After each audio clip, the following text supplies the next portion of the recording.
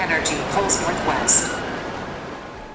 Welcome to Energy Pulse Northwest, the podcast about all things electric in the Pacific Northwest. I'm Michelle Helms, and today we meet a man who helps keep the lights on by keeping his eye on the weather.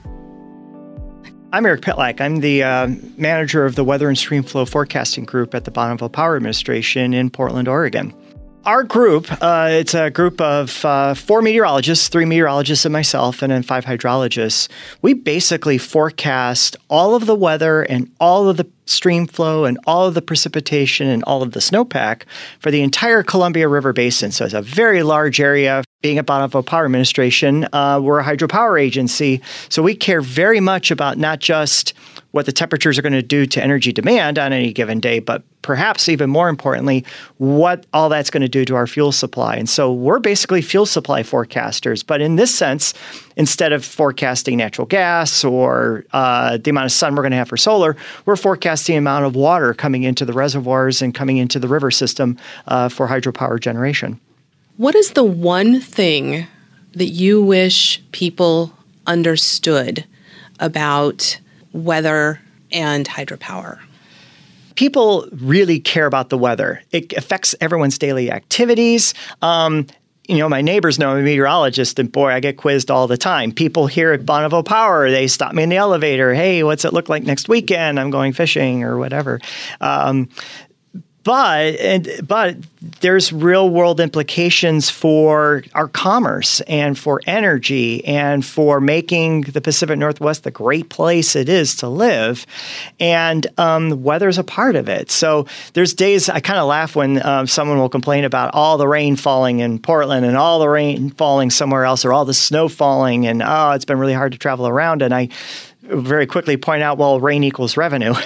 But more importantly, it means that we're able to maintain a cost-effective, low-cost power supply that doesn't produce carbon. And as we look forward to climate change and start preparing for that and really needing to decarbonize energy throughout the world, it's neat to be on the forefront of that at BPA. So keep looking up at the sky, keep enjoying the weather around here, and realize that part of it is going into the thing you plug in every evening or the furnace you turn on because it's so cold and wet that one night. That's all also part of the weather is that weather is feeding your ability to not only enjoy the region, but also to enjoy the power that you get.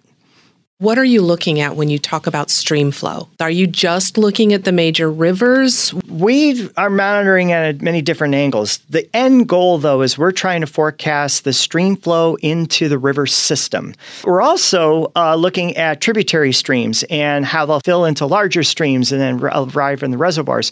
So we're forecasting for a couple of hundred forecast points in the region just to get a better handle on, how much water is coming into the system, but also how much water is still sitting up in the mountains, because if the stream flows if the water hasn't arrived yet at a certain location, it didn't just disappear. And so what we do is we do a lot of moisture accounting and volume accounting to make sure that, so is the water that's coming through the system what we expect, or is there more sitting in the mountains that's ready to come down later? Or perhaps the opposite, we've run off most of our snowpack, and now we have to start being a little bit more conservative about water management in the system going forward. It sounds like timing is really important when it comes to forecasting and what we can expect, how weather will impact our hydropower generation. Streamflow timing is important for us in the sense that the federal power system, the dams, one of the biggest benefits they provide to us is being able to hold water back during some parts of the year so we can use it other parts of the year. And case in point, during the summertime, we top off most of the reservoirs, if not all of them, as much as we can during the month of May and June. Well, part of that is because of the spring runoff, and we're trying to capture some of that water so it doesn't end up as a flood in Portland. So we're doing part of that. But then the other part of it is hold that water on so that when we get into July, August, September, during the hotter months of the year, we can generate electricity from it. And also provide very critical, important flows for fish migrating out to the coast, but especially during the summer, migrating fish coming back in to spawn during the months of July and August. So we're trying to monitor that timing. We're trying to help regulate that timing a little bit better so that we can use the water to a certain extent to generate electricity when it's optimal, but also provide flows that are good for other purposes on the Columbia River, like navigation, like flood control, like fish management and ecosystem management. We talk about snowpack, and people think we've got 18 inches of snow on the mountain, so yay. But there are variables. There are some things within that term snowpack that you're looking at. Can you tell me about that? Sure. And we spent a lot of time monitoring snowpack. Number one, because that is probably our largest reservoir. When precipitation falls as snow and sticks on the ground in those mountains, particularly east of the Cascades, we can actually count on that snow to melt for the most part. Some of it evaporates, but for the most part, that snow melts into our streams, and that is the primary source of our fuel. We do get rain quite a bit as well, of course, and that comes into the system right away or within a day or two. But that snow can hold up in those mountains for months and months, and then as that snow melts in the spring and summer, gives us our water supply during the summer. Hydropower provides more than 90% of clean energy in the Northwest.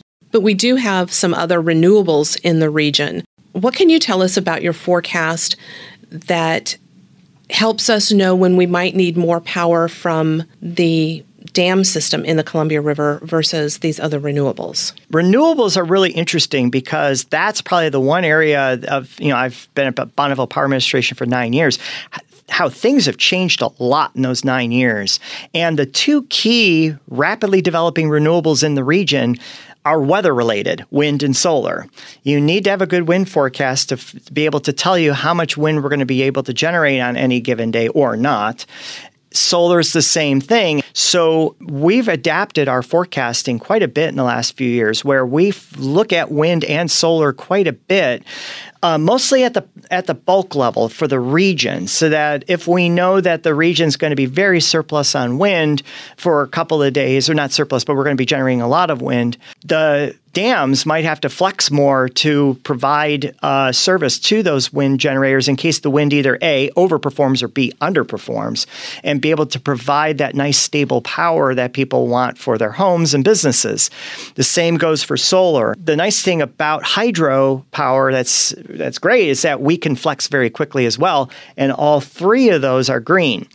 And all three of those are weather dependent. So that made our group, our little meteorology group, even more important because now we're not only forecasting weather in terms of what it's going to do for how much precipitation is going to fall, how much it's going to run into the rivers. We're also forecasting how much solar generation, how much wind generation is going to be on the system, and how much we may have to balance against that or with that to maintain a stable power supply. And that's an increasingly difficult challenge. Thank you. Is there anything else that you want to chat about before we go? So one area that Bonneville Power Administration has been very forward-thinking on across the past couple of decades, actually, is the understanding that global warming is taking place in the world and that it is going to affect our ability to generate power in the future. We're part of the global research community on trying to get a better understanding of what climate's going to do to us in the next 20, 30 years. And of course, that's going to affect a lot of things in the region.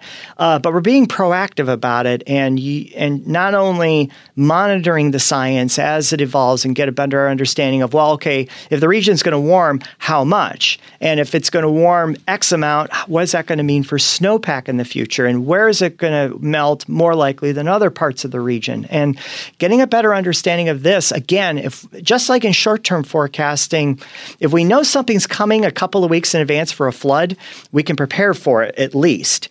With climate change, the same thing is happening, where if we know what's coming at us and we have a little bit of a range on what we can expect, we can at least prepare the region, prepare the system, prepare other federal agencies that we work with to be able to adapt. And we've been pretty forward-thinking on this, and I think we'll continue to be that way. That's reassuring as a person who lives here, and it makes me really proud to be part of BPA and same here. The organization, working with an organization that thinks that way. You get really excited when you talk about weather. I do. This is something that I wanted to do since I was a kid. And a lot of meteorologists, they seem to get into it very early on. I will say the excitement I'm sharing right now, my whole group's this way. They might be a little quieter about it, but they're very excited about what they do, and they're very tied into our mission at Bonneville Power, which is to provide clean, renewable energy to the Pacific Northwest at cost-effective rates.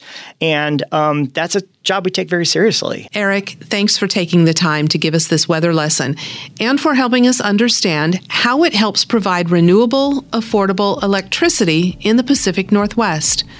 That's it for another edition of Energy Pulse Northwest. Thanks for listening.